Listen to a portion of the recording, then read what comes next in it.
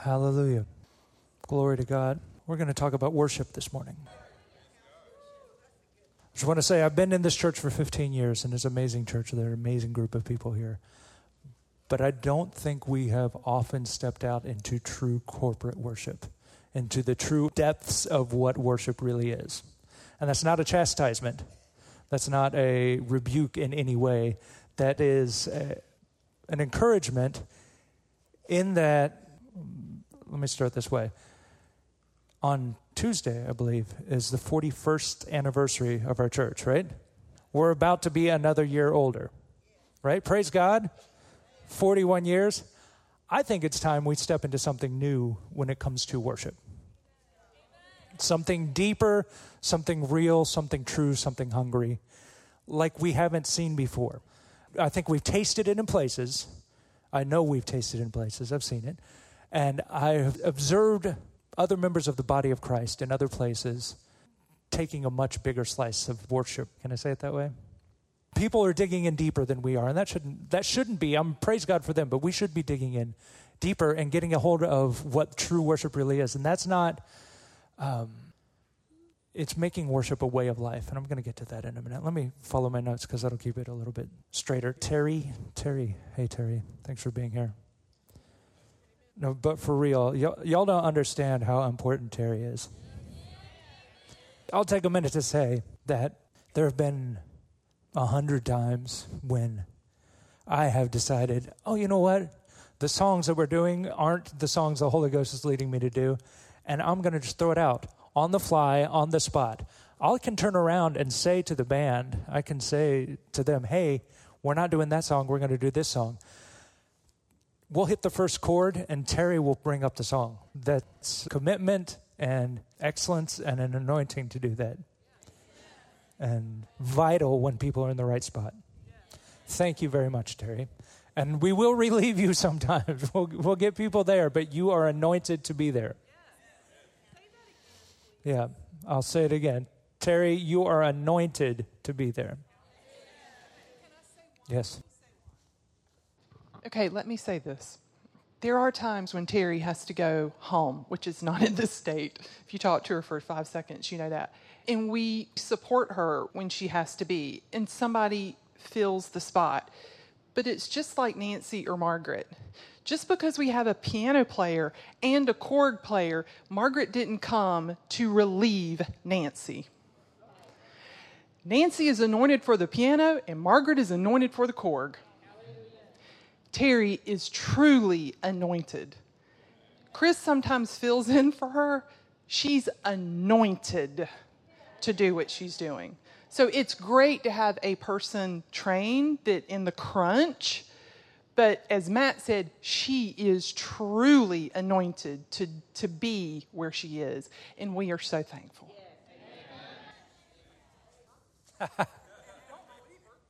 No. But we also raise up other people into positions. Mike is anointed to play guitar, but having someone else, another one on the way. Yes, another one is on the way. If you've got hunger in your heart, you start pursuing excellence. It's amazing what happens when you take the brakes off and don't hinder God, allowing him to use you in ways you never asked or imagined, because they're there. If the Filbert girls didn't step out and write a song, they've written 2 songs that we regularly do in worship. They're anointed to do those songs. If they didn't come out and produce those songs, we don't have that anointing. We miss out on it, but they did, and it's happening, and continue to do it, both of you, because there's an anointing together with you. Individually, you are anointed. Together, making those songs, it is corporate worship, really. Praise God. All right, none of that's in the notes. What is in the notes is Philippians 3:3. I didn't give Terry any of these, so she's going to prove her anointing this morning. It says, for we are the circumcision, which worship God in the Spirit. This is Paul talking to the Gentiles, talking to the Philippians, saying that we are the circumcision. He's redefining the difference, like the middle wall of partition that we've been talking about is down. We're circumcised in our hearts. We are the circumcision, which worship God in the Spirit and rejoice in Christ Jesus and have no confidence in the flesh. That's our foundational scripture for this morning. I want to start with what is worship. In the Old Covenant, and it's first mentioned in Genesis 18:2, when Abram saw the angels coming, he saw the Lord and two angels coming to meet him. This is right before the angels went off into Sodom and Gomorrah and fixed the situation. When Abram saw the Lord and the two angels coming to his tent, Abram ran to them and worshiped them, worshiped the Lord. Worship there, the word is sakah, I believe is how you would say that. It literally just means to bow down, to crouch, to stoop. That's basically the whole word of worship in the Old Testament. It doesn't say sing. It doesn't say make music. It doesn't say any of that. It's literally as you would worship a king. You bow down, you acquiesce, you make yourself lower. So in the New Covenant, there's several words used, and really Paul doesn't mention it a whole bunch, but when he does, it is 1 Corinthians 14:25, which says, "And thus are the secrets of his heart made manifest. And so falling down on his face, he will worship God and report that God is in you of a truth." That verse is in the middle of when someone who walks into a congregation and he's not a member of the body, he's not a Christian, he walks in and he sees everyone prophesying. When he sees encouraging words straight from God, that's when he falls down worshiping God. And again, falling down on his knees is worship. And then again in Ephesians 3:14, it's the same word translated worship other places, but it says, "For this cause I bow my knees unto the Father of our Lord Jesus Christ." Then there's another word that is to serve, to minister to, a couple other words here. John 4:24, "God is a spirit, and they that worship him must worship him in the spirit and in truth." That word is more of a acts of worship, not necessarily bowing down isn't necessarily implied there. That's just a foundation. We're going to get into deeper things here. Worship really isn't singing or playing music. However, worship through singing and playing music is all throughout the Word. That's why we do it. That's why that tradition was passed down to us. What we're doing is, I can worship God at home on my own.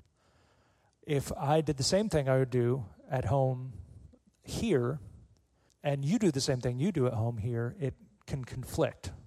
If what's in my heart is to sing this song, or what's in my heart is to pray loudly, or jump up and down, run around. If we're not in some sort of unity here, it can become chaos, of course. Music is a way of creating unity. It's bringing us into actual unification because we're following the chord progressions, we're following the words, we're saying all the same things together. That doesn't make it worship. You can say all you want to say about God. You can say all the right lyrics that are on the screen. You can sing with all passion that you have. You can play your instrument with all the passion that you have. If it's coming from the outside in, if you're just performing, that's not worship. That has nothing to do with worship at all. It's no different than singing some secular song. It's fun to sing, but it has to come from the inside out. I think that more than anything else that we're doing this year, what we're receiving this year from our pastors, what we're receiving this year as we get a hold of the Pauline revelation, it's found there in Philippians 3:3, where it says, "We have no confidence in the flesh." Nothing, literally nothing on the outside matters.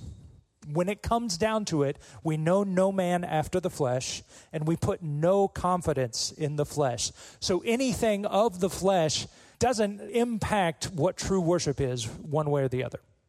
It doesn't connect. So me dressing in a suit and a bow tie and looking the part, if I rely on any of this, any of it at all, if I think this makes me better than anything else, I'm absolutely wrong, and I'm not in any kind of worship.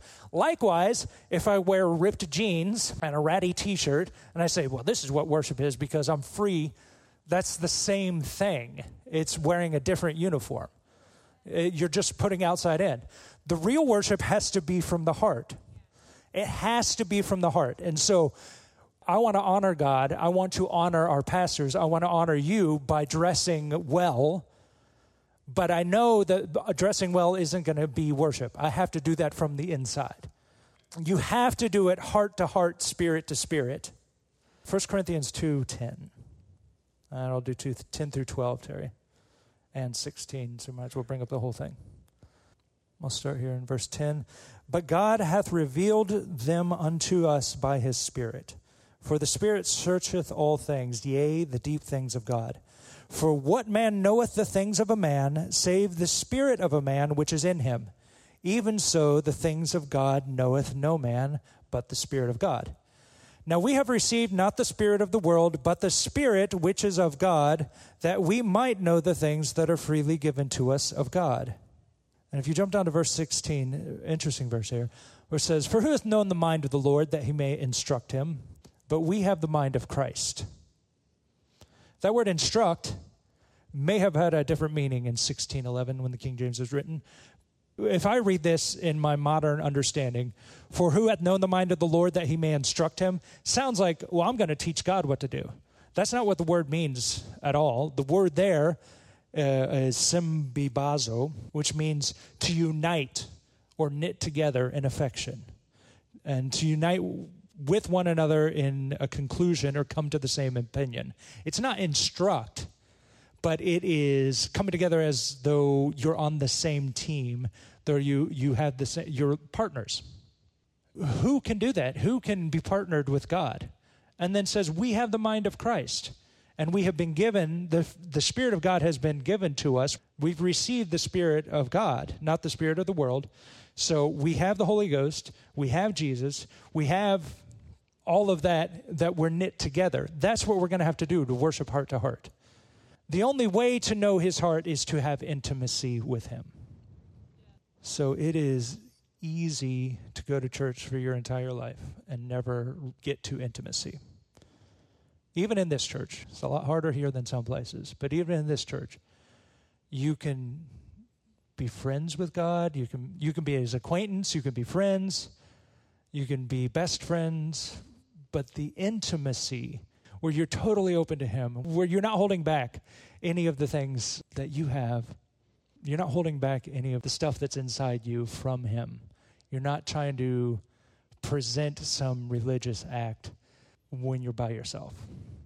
The children of Israel had the law, and they had the ability, and though they were chastised because they weren't circumcised in their hearts, they had the ability, if you followed all the rules, if you followed all 600 whatever laws, and you did everything right, you got that righteousness that was by the law. We don't have any rules.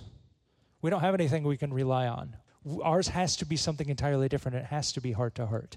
It has to be intimacy with him to know his heart. And you cannot forge an intimate relationship overnight. You cannot forge an intimate relationship with anyone, much less with God, by spending half an hour a week in worship here. And you can't have intimacy with God. You don't get intimacy with God by listening to the minister speak, whoever's ministering. That's not intimacy. That can be receiving information. That can be receiving revelation during that as well. You can. But the intimacy has to be forged at home. It has to be, I'm going to get to the conclusion. I'll go ahead and say it now. That worship of God, intimacy with God, is not a hat you put on and take off. It is all the time, every minute of every day, never off the clock. You're always being in that relationship of intimacy with God. It's a permanent, fixed place. And when we get to that permanent, fixed place of worship, there's a song, an old hymn, and the things of earth will grow strangely dim in the light of his glory and grace. Yeah.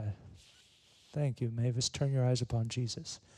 When you reach that place of intimacy in worship, you're going to find, and many of you no doubt have already found it, and I'm speaking to anyone who needs this, and I did. When you reach that place of true intimacy, you don't care about anything in the world. I don't mean you don't care about people. I don't mean you don't care about events. I don't mean you don't care about the direction of the country, the direction of the nation. What I mean is you don't care about going to the movies. You don't care about seeing some concert. You don't care about hanging out with friends in a just get-together sort of way. And I'm not saying you shouldn't do any of those things, but they become worth less. More and more all the time, they become less and less. As you press in, it's a wonderful freedom. The deeper and deeper you press into the things of God, the deeper and deeper and the closer you walk with Him, everything else is dim. I don't think Seth's here this morning, no. When Seth and I started hanging out, and I do want to talk about him in a minute, so since he's not here, I can say whatever I want. I knew there was something there that God wanted us to have as a relationship. We didn't have a ton of things in common. In the things that matter, and the spiritual things, absolutely. And the natural things, there are quite a few things we kind of agree on. I was trying to find a way to make that connection by the Holy Ghost. And we started a YouTube channel that was reviewing movies.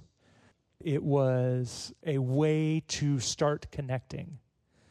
And you only see Seth and me on a camera, but Jake is every bit a part of that, as the two of us are. He's always there behind the screens, the scenes we're always discussing. We started off with natural things. And the closer we got and the closer we got towards the things of God, it didn't matter anymore.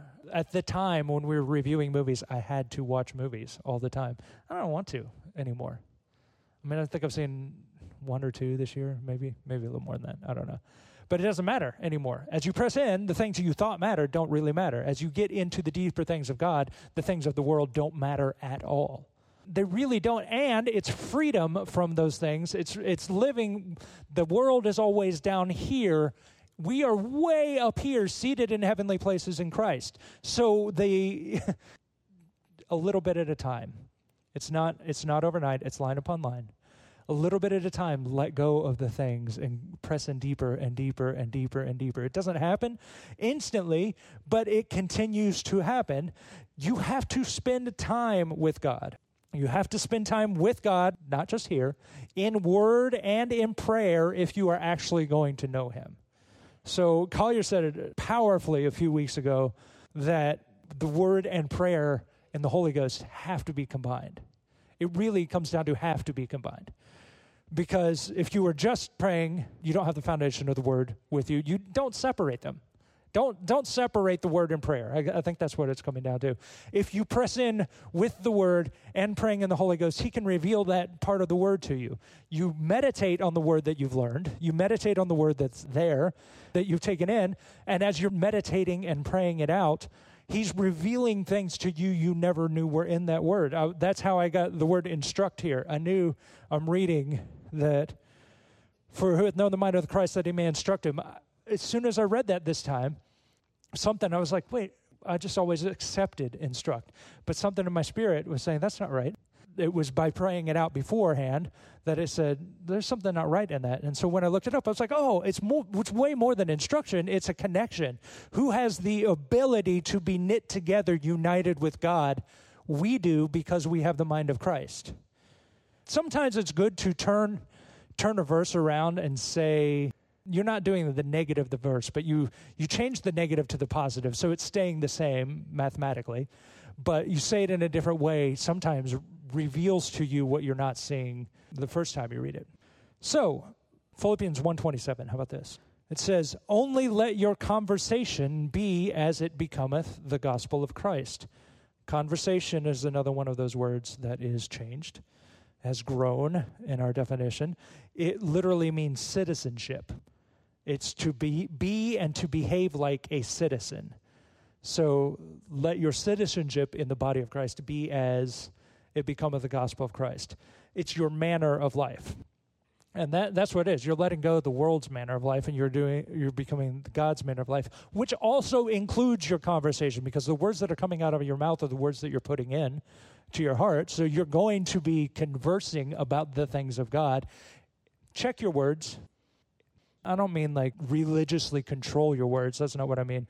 I mean, listen to what you're saying on a daily basis, what you're talking about. That's what you're spending your time doing. Jake should be talking about baseball because baseball is his profession. But more than baseball, he's talking about the Word of God. That's the way it should be in all of us all the time. Yes, we talk about the things we have to do, we actually do. But your conversation, the words coming out of your mouth are going to reflect what's in your heart. Check yourself and see. You could record yourself 24/7, really. And if what you're saying isn't what you want to be saying, then you need to change what's going in. And this is the part where I was going to talk about Seth, iron sharpens iron, right? As you continue to talk about the deeper things of God, you're going to get the deeper things inside you, but you also need people. We are not meant for isolation. God didn't create us to be isolated people. If you are isolating yourselves, which we've seen time and time again here, that if someone gets offended, they isolate themselves, and the best way to isolate yourself is to start backing up row after row after row until you can run for the door.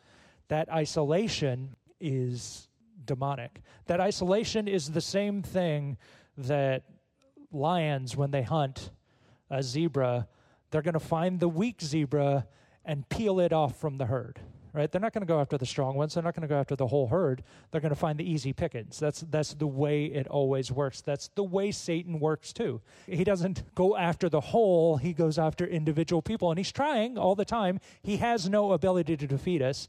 We are seated in heavenly places, and we wrestle with the principalities, powers, rulers of darkness, and spiritual wickedness in high places. But all of those high places are underneath the place we are. So we have no need to fear, but we do need to be aware of what he's trying to do and situationally aware of what he's trying to do in the people around us. If you see something, say something, right? That's a mantra now, but really, if you see someone starting to back away, starting to isolate themselves, and circumstances can sometimes make that happen. Sometimes you find yourself in a situation you don't want to be in, and people you've been around had isolated themselves from you. If you see someone being isolated, go after them. Don't let them just slip away. I think we could do a whole lot better in that than what we've done. I know there are people that have pressed in, and if somebody's offended, not necessarily anything you can do, but you can try. You need people to team up with, and not forced team up with, but pray it out. Ask the Holy Ghost. If you are in need of a friend, if you are in need of partners, pray it out. God will lead us. Get involved with the Grace Bible Fellowship. Get involved. If you're a man, every man in here, I get it, not wanting necessarily to go every Sunday night with those books in particular. I've been one who's been like a little resistant. But you know what? We need that unification as the men of the body of Christ. We need it as the men of the body of grace. And if you are not showing up, you're doing two things. One is you're putting yourself above the body. And two, you are intentionally isolating yourself from a possible revelation you could bring to somebody who needs it. TJ is going to need revelation sometime, and you have to be the one to bring that revelation to him. If you don't show up, he's not going to get it. So, I have Melanie, and we have deep, intimate, spiritual conversations pretty much all the time. But I also have Seth and Jake, and Kelsey comes over on Sunday nights, and we have other members of the body of Christ. I have my entire music team. There's the depth of that. Find your team. They're there for you. And even if you feel like you're isolated right now, they're here for you. Press in. So back to worship. Half of this is not in notes at all. Is that the way this works? What worship really is soaking in the presence of God the Father. So when we are singing, are you singing to someone who's actually listening? Or are you just making noise? Are you just singing words? Are you building yourself up? Or are you singing your worship to God? That's why I'm always changing words. We're always changing words. Anytime we say him, I want to say you. I don't want it to be, let's talk about God. We don't have that relationship. David could talk about God all he wanted. He could worship directly to God too. But you could talk all about God you want. Why? Why would you spend your time talking about him when you can talk directly to him? Now, out there in the world where people don't know him, talk about him. Talk about the goodness of God. And you can also sing about the goodness of God, but when you sing directly to him, there's a place, there's a depth of worship that you can get to that you can't ever get to when you're just singing about. It's because it's inside out. About is almost outside in. It's the inside out worship. It's that deep, intimate, heartfelt connection directly to God. Is he worth loving? Or is he just if you don't have intimacy with him, you're not going to know. You're just going to know some stats about God, and that's not going to get you anything. Is he worth loving? And then why do you love him? If you love God, why? What is it? What ministers to you? What growing up out of your heart? And I'm not...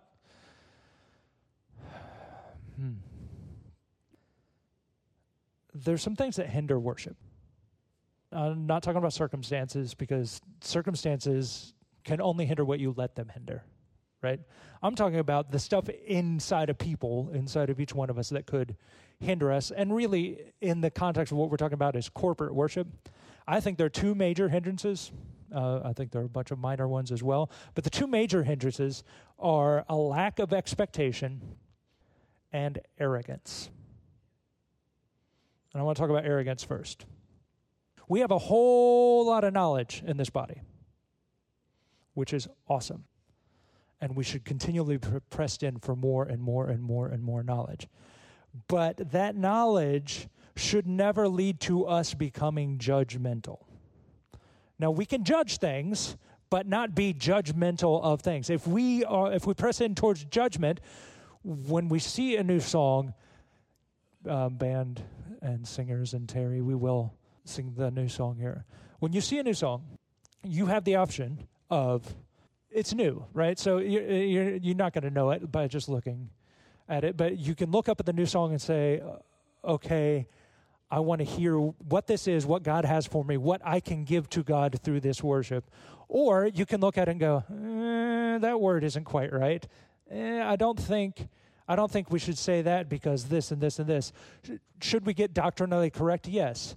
Should we change? We do change words all the time to get them doctrinally correct. But should we change a word that we didn't find that anywhere in the Bible, so technically we can't say that word? Or is it the raw, open, wild, going after the heart of God? Corey Asbury has a song called Reckless Love. It's the reckless love of God. And we tried this, and I was wrong. I'll say that to everybody here. We tried this, and it's saying that God comes after me with reckless abandon. And if you hear that word reckless, you're like, God's not out of control. God's not reckless. He's not a reckless driver. It sounds like a wrong word. God's not reckless, right? But when you hear what came out of Corey's heart, which is he didn't care about himself. Jesus came down not caring so much about himself that he subjected himself to death on a cross for me. That's how reckless that would appear. It sounds like a wrong word, so we tried to change it to selfless love. And selfless is the same thing. It doesn't have that passion, the passion of the abandon of what God did for us. I'm not saying we're going to sing this song. I'm saying there are words out there that rose up in people's hearts straight from God. And if we are judging what's coming up, we're eliminating the ability for us to receive that thing from God that we don't have. We have good knowledge. We don't have all the knowledge. We're nowhere near all the knowledge. And we continue to press in. There are a lot of people out there pressing in worship. There's Bethel, there's Upper Room, there's a group called People in Songs, and those are just three off the top of my head. Those are three I listen to regularly. There are lots of people out there worshiping hard. There's another church that our niece goes to in town where they worship hard once a month on Friday nights. We should have that same passion here, and us judging is going to hinder us from having that passion. So don't. Just stop it right now. If you're doing it, stop. Choose not to. The other thing is a lack of expectation. If we roll into corporate worship at 10:15, because we don't really like the singing, or we don't really like the music, or it's not the kind of singing that we want, or we know that the pastors aren't going to be there until 10:30, so we still are well in our place before they arrive. If we're doing any of that, and I'm not saying any of us are, and I'm not saying being late is because you're doing those things. There are sometimes people have a brand new baby, and brand new babies are bundles of joy, but they're also, yes, unpredictable, she said. There are things that come up even if you don't have a new baby. I get it. But if you're routinely rolling in late, you are not expecting anything out of worship. And we all see you. Everybody up here on the platform looks and goes, wow, during the middle of that first song, we went from 10% full to 70% full. Interesting. I've been up here for 15 years, and I know that what we've produced on the stage has not always been that great. I don't necessarily mean musically. That's also been true. But I mean, there are a lot of times we've gone through motions, or we've never reached the depths of worship, and it's just music. I get it if you didn't want to be in here for that. It's wrong, but I get it. If you're going to not expect anything, it's just as good for you to stay in the lobby until praise and worship's done. If you're hungry for the things of God, you're not late to the table. We're not like what we were. We're not just songs strung together anymore. I don't know if you've sensed it yet, but we've stepped into a deeper place of worship this year. And it's not going to stop. We've barely scratched the surface of the deep things of God, the things God has for us in worship. And we're going to go deeper and deeper into the riches of worship and to experience the goodness of God. Show up on time. Not 10:05. Not hanging out in the lobby until you hear the singing start. If you're hungry for the things of God, you'll show up on time. I'm going to leave it there. I'm not going to leave it there. I'll change that. Expect God to do something during worship. It's not just showing up. Expect Him. When you come in expecting, when you have a need in your heart, and you say, God, I need your help, and you're expecting Him to do something, and Pastor Cheryl comes over and ministers directly the thing you needed on your first Sunday, right? Very first Sunday Kirk was here. He had specific questions, and the Holy Ghost, through Pastor Cheryl, directly addressed the things he needed. She didn't know. It wasn't her. It was the Holy Ghost.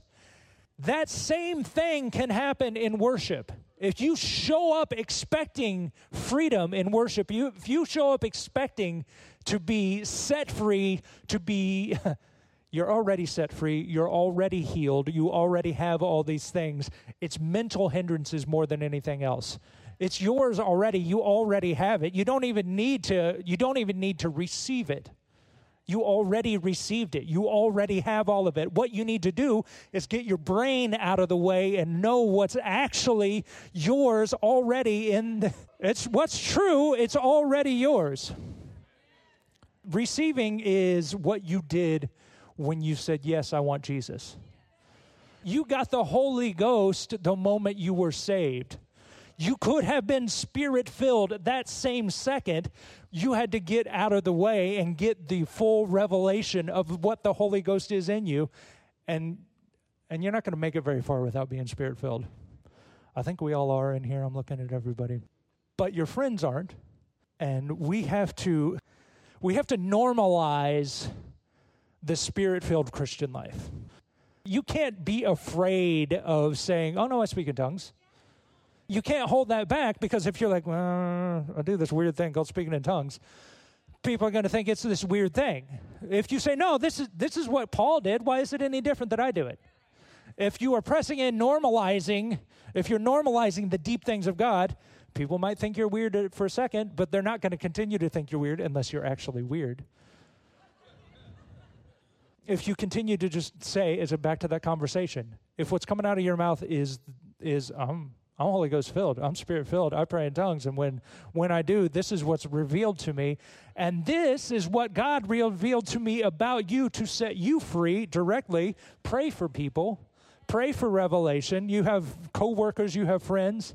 The church we went to in Pennsylvania before we moved down here, our pastor's son was, I think, being mocked for being wooey spiritual by someone specifically at his school, and he was in high school at the time.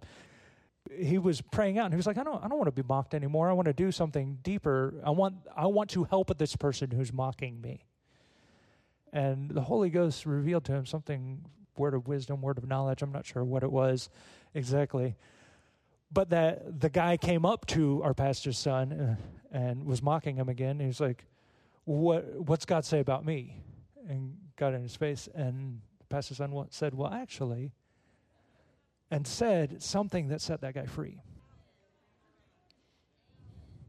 If we are hungry for the things of God, if we're living a life of worship, and this is about worship, if we're living a life of worship, if we're living a life of constant intimacy and communion with the Holy Ghost, with God the Father, with Jesus, then these things rise up in us.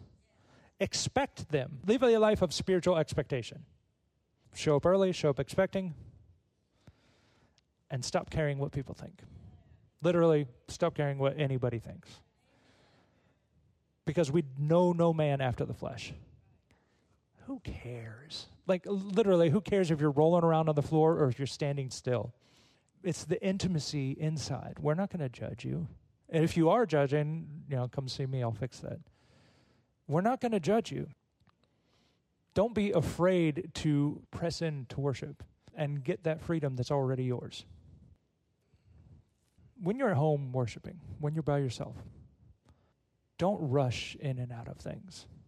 Whatever it is that you think is pressing isn't. It's really no big deal. Whatever it is really no big deal. We've walked through a bunch of stuff in the last year. None of it's a big deal. It really isn't. It sounds like it. It sounds when you face some sort of diagnosis, or when you face some sort of financial crisis, or when you face whatever it is, it's really no big deal. This is a blip of a life in the grand scheme of eternity. And the entire lifetime is a blip. This minute, this day, this payment that needs to be done today, this appointment that you need to go see a doctor on, it's the blip of the blip. It really doesn't matter. What matters is intimacy with God. So whatever it is, it's not that pressing. I think Kenneth Copeland talked about the low slow, which is an awesome idea. Somebody came to him panicking about I think somebody went into the hospital, and it was like, dire diagnosis. And he slowly finished his breakfast. He said, I'm not going to worry. Jesus didn't worry when Lazarus went to the grave. He didn't hurry. It was 4 days. He knew about it for 4 days. He didn't run to go see him right away. He took his time. There's no reason to rush through it. And there's no reason to rush into or out of worship. And the same thing with the song. I don't want to rush. It's a little bit more difficult because there is a time frame, and we're not going to keep everybody here all day long, but we're going to spend time more and more so. This is coming more and more so. Just be ready. Spend time in between the lyrics. Spend time actually intimately worshiping God. The same thing should be done at home. It takes hunger, it takes commitment, and it takes waiting. Brother Hagin talked about that they used to have, I don't know if they called them waiting services, something like that, basically, where sometimes the church would just get together and sit quietly and just expecting things of God. And then suddenly, somebody would get a word from God, or rise up, or a song would happen, or people would break out and dance. But it was intimately waiting, quietly waiting for the things of God, not rushing. We live accelerated lives, and we continually fill up our lives full of information, and it's not conducive to a lifestyle of waiting. But waiting can still be learned and practiced. I would suggest, while you're at home, if you aren't already doing this, spend some actual time worshiping. It works daily, but spend some actual time worshiping. A lot of people find it nice to have some good music to undergird that. We're not talking about exciting, blast you out of the air music, but something to sit underneath the time of worship and give kind of a structure to it. Something that ministers to you, though. Don't just take my word for it. And lifts you up. You can sing along with it, or maybe you don't even have words. but just gives you kind of continuity. And then put away everything distracting. And that means, like cell phones and mental lists. Those are the two big things, I think. Stop worrying about your plans. The lawn will get mowed. You're okay. Take your time in worship. Worship has to become a way of life. It's not a hat you put on, and it's not like going to the gym. You don't just show up a few times a day or a few times a week. It's all the time living in a state of worship. And when you do that, you're going to be set free. He's going to reveal things to you. There are things that God reveals to us that God wants to talk to us all the time, and he does a whole lot of talking, I think. Not all the time. There's sometimes in the waiting where maybe just spend some time with him. But there are things he wants to reveal to us and direction he wants to lead us. Cheryl has several examples of spending time praising, praying, reading her word, and God saying, go to this particular store and ministering to that person, or drive down this particular road and ministering to people, being led by the Spirit. You don't get that by 15 minutes of reading the Bible and singing a couple of choruses and going on with your day. You get that by spending time in the Word. And you all have more time than you know. We all have way more time. Every one of us is wasting time somehow, right? I mean, you want to pretend you're not, but we are. Even if you're really busy, you can find some time. But if you're doing it 24/7, while you're doing everything else too, you're never wasting any of that time. So, in conclusion, and I'll open this up for you here, we need to make worship a way of life. So I know that one part of what I want to share today, it was inspired by the Holy Ghost because it was such a bizarre article that my paths crossed, but I want to just throw out a couple of 2 cents. So one thing that I've been encouraging the boys for years, because of their age, I'm constantly asking the Holy Spirit, how can I get them to connect relevantly with what we're doing without it being a command over their head? They need to have a purpose.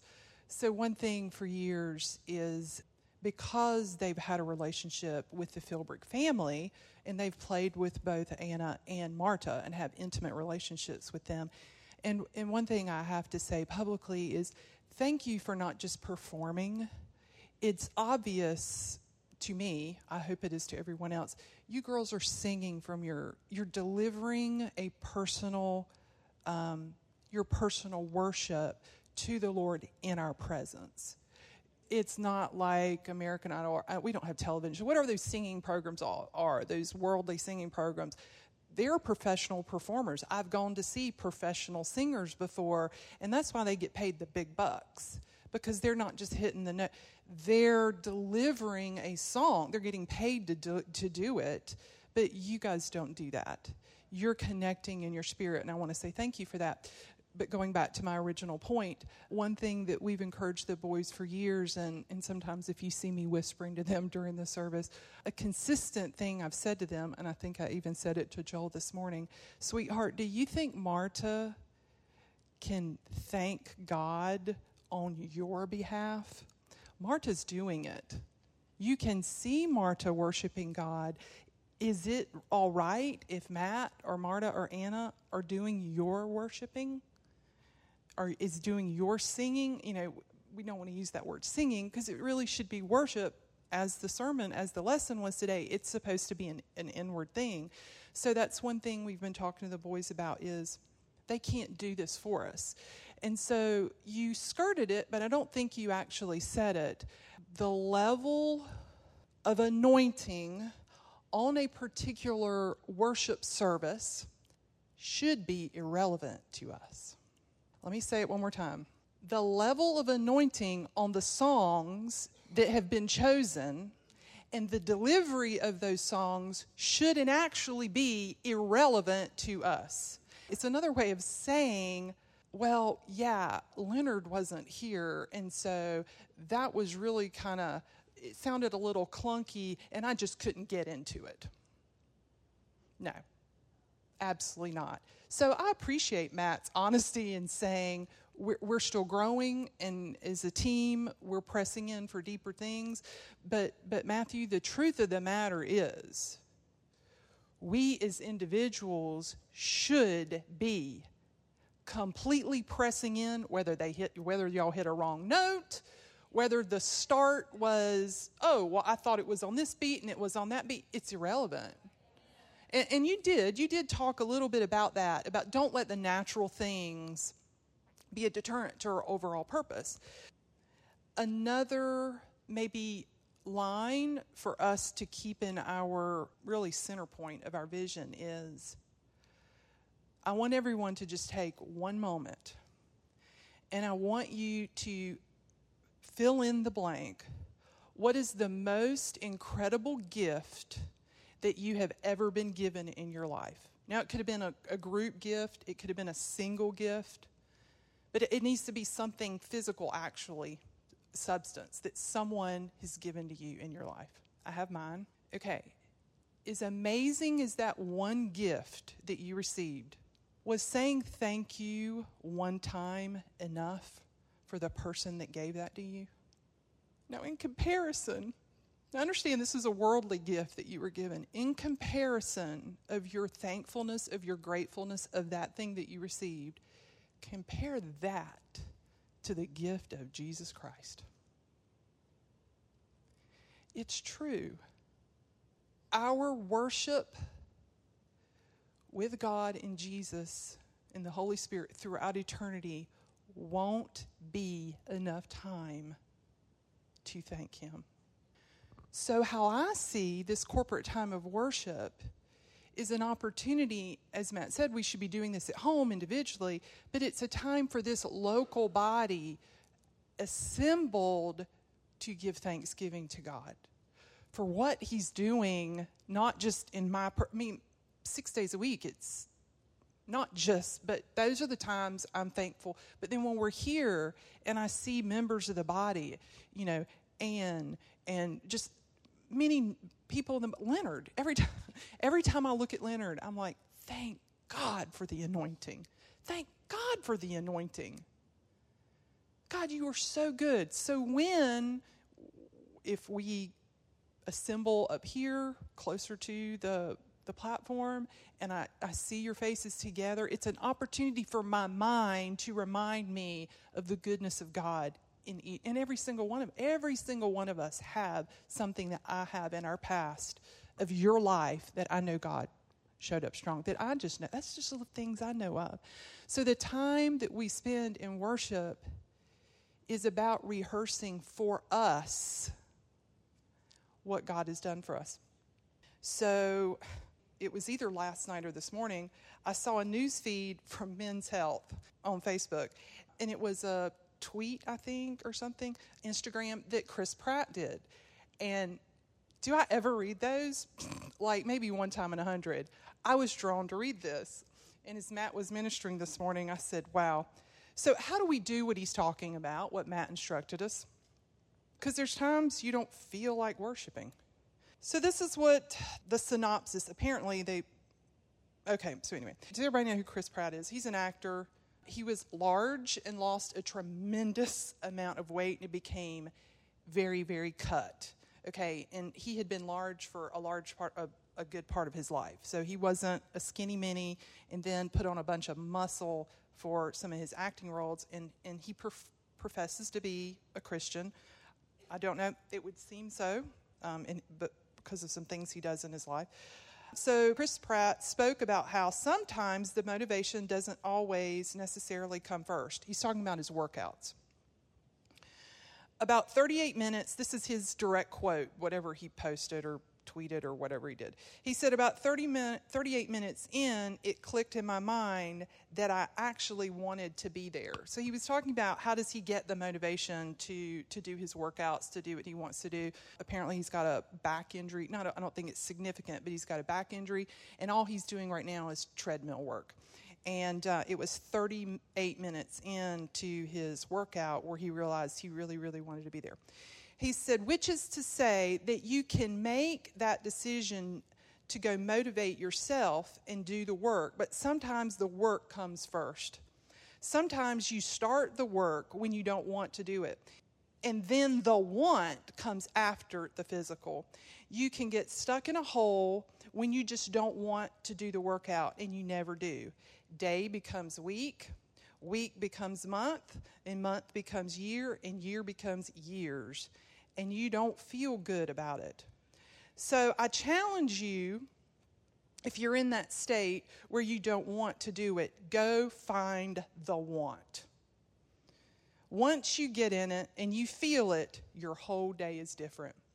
It's kind of interesting that he ended it with Proverbs 27:17 on the theme of motivating each other. As iron sharpens iron, so one person sharpens another. So the point of this illustration is, just as those of us have worked out before, sometimes you get in that groove and you're thriving on the adrenaline from the previous workout, and then it's possible you might get an injury or something and slack off, and then it really takes, it's almost like double the effort to get back in there, right, Kirk, and start that cycle again. There have been times in my past I had no desire. I shouldn't say no. I had minimal desire to dig into the Word. Just as Matt said, having focus on reviewing the movies, and then all of a sudden that wanes and there's more emphasis on the spiritual. There's more emphasis in pushing into that intimate relationship. So if you're not hot, how do you get there? Just do it. Just start. Start in the natural. Start worshiping, start reading your Bible, and the more you press in, it becomes a self-feeding passion that it continues to grow. And it's no longer you pressing in from the outside, it's on the inside. And I want to say, that's why I needed to correct that. It isn't that it's been a zero baseline. Our focus and passion, even when we feel like we're at zero, okay, I can say it that way, it's there because all of us already have received Jesus Christ as our Lord and Savior. So it's already there. It just has to be stoked. How do we do that? As Matt said, start rehearsing to ourselves who God is to us. Not about God, who He is. That's the first note. That's the first step. Amen? Amen. I expect individually and I expect corporately for us to continue to grow in this, because I believe this is in step with where Grace Christian Center is right now. This is in step. If this would have been delayed, I think we would have been, and if this would have been ahead of pastor's ministry, the revelation, I think it would have been, but I believe we are in step. And this is the next call for us. Years ago, the Holy Spirit said to Pastor Philip, he saw us ascending and that there was a doorway open for Grace Christian Center, a platform, that was the word, that there was raised steps to a platform. And so I rehearse that to myself often, that we will go as one and accomplish what God has called us to do. I've been inspired to say one other thing. So, as Matt instructed, press in to being bold about being filled with the Spirit. And I'll say it like this. When we have the revelations, I was with a person that doesn't come to this church yesterday. And as we were talking about things, the comment was made, we were talking about spiritual things. We were talking about different revelation from the Bible. And the comment was made, no one's ever talked to me about it like that, and I've never seen it like that. And they said, but one thing I can say is you, and I wasn't speaking dogmatically, okay? I was just presenting some revelation from the Word of God, basically trying to address, the hurricane coming, that it's not God sending the hurricane on Florida or I went back to the New Orleans, and they said, I had a friend that actually said that to me, and they said, I don't know much about the Bible to be able to even, but of course I explained the truth of natural disasters in the earth, that Satan is the God of this world, and those things happen, and they said, wow, I've never heard anyone say it to me like that. So in our relationships, the more we have knowledge of God, His nature, his purpose, who we are in Christ, and I would say that beyond anything else, who we are in Christ and how we're supposed to be living victorious, the more we share those things with people, they're going to know there's something different about us. Versus leading with by the way, did you know I pray in tongues? And I'm not saying hide that information, but the interesting thing is the more you really talk about God and who he is and our relationship with him, they know. But how do you get that? You pray in the Spirit over the Word. It's a cycle. It's a cycle. And then we can share with others the baptism of the Holy Spirit. Amen? Okay. Singers and band, y'all can get up and we'll go up. We're going to worship here at the end. I do want to say, and Pastor Jennifer made me think of this as well, that it is irrelevant if we're doing the notes right. It's also irrelevant if you're singing the notes right. Literally doesn't matter at all. For my money, I'll take somebody who can't hit a single note the way that it's supposed to be hit, whose heart is for God, over someone who does everything perfectly and shapes everything right and is saying, look at me. That's irrelevant. If you are concerned about the way you sound, that equals look at me. It's the same thing. Don't be concerned. Don't think about the notes you're making. If you sing boldly for God, take a page out of Jim and Lucy's book. Watch how boldly they go after the things of God. Do that. Don't hold back. It's not going to do you any good. Hallelujah. Michael, go ahead. I just wanted to share this also because of the physical setup that we have here in most churches is y'all are out here looking this way at us looking at you. And so we can become the focal point up here. And although we're supposed to be demonstrating, it's not us, it's God. And the reason why I say that is we are worshiping God corporately. We're not worshiping God, and then you guys are like trying to get on board with it. We're the body of Christ. So we are worshiping God. So when you come in 15 minutes late, you're not bringing your supply.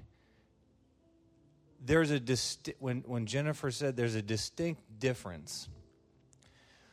Let me say it this way. If you want that to be better, then bring your supply. Because I will tell you, I know, and Matt knows, and everybody up here knows. We all know. We're there. I know. It's got nothing to do with how you look. It has everything to do with we can sense, I know, whether y'all are in it or not. Period. Just as much as I know that my ankle is healthy, or my ankle is strong, or my knee is doing its job. If you went for a run and your knee stopped working, you would know it because you'd fall on your face. We know. We're all connected. We are all completely intertwined. I kind of wish sometimes we could come down and be in the back and not be up there and be behind you and see how worship goes. Because there's a lot of passivity expecting us to be doing the heavy lifting. And I don't say that disparaging. I'm just saying that's how church has been set up. The worship team is worshiping. That's their job. It's not our job. There's no difference in our role and your role in lifting the piano. The arms and the legs and the hands and everything's working together. The brain is sending the signals. The legs are lifting. The back everything is doing its job collectively. So when we come in here and we all think we're going to, and I don't want to relate to a job, but it does take effort and participation. And it takes spiritual sensitivity. It takes having a revelation knowledge. But I think sometimes we get lulled into this idea, well, that's their job. It's not our job. And there's really no level of importance between Leonard and somebody in the back who's worshiping that nobody can hear. There's no difference in the level of importance. And that person, Cheryl, is in the back. When she's got greeting duties, she's in the back. I can see her up there. She's probably demonstrating more than people that are up here. I mean, and I know what's going on. She's drawing upon the anointing, and she's also supernaturally providing something. And it's like having an additional battery or power source hooked up to what is going on here. So if there's 100 batteries and there's only 17 that are hooked up, we know it. I know it. And it has got nothing to do with Michael at all. It has to do with I can sense and know independently of myself the anointing of God is greater or lesser depending on whether y'all are bringing your supply. Don't think about it being separate. Think about it that you're just as equal to a musician. There's no difference between you and a musician. There's no difference between you and anybody else that's participating in the corporate body of Christ's worship. You're integral, you're important, you have to bring your supply, so please do. Praise God. So, we're going to worship. We're going to spend a few minutes here. You can get up. You can sit down. You can walk to the back corner of the room. Whatever you do, stay connected. Get connected. Get a hold of it. I don't care about the flesh. I don't care about the way anything looks. And what Michael was just saying has nothing to do with the way you look. It has everything to do with if you're connected or not. So wherever you are, in the room, on the track, out in the lobby, I don't care. Just get connected.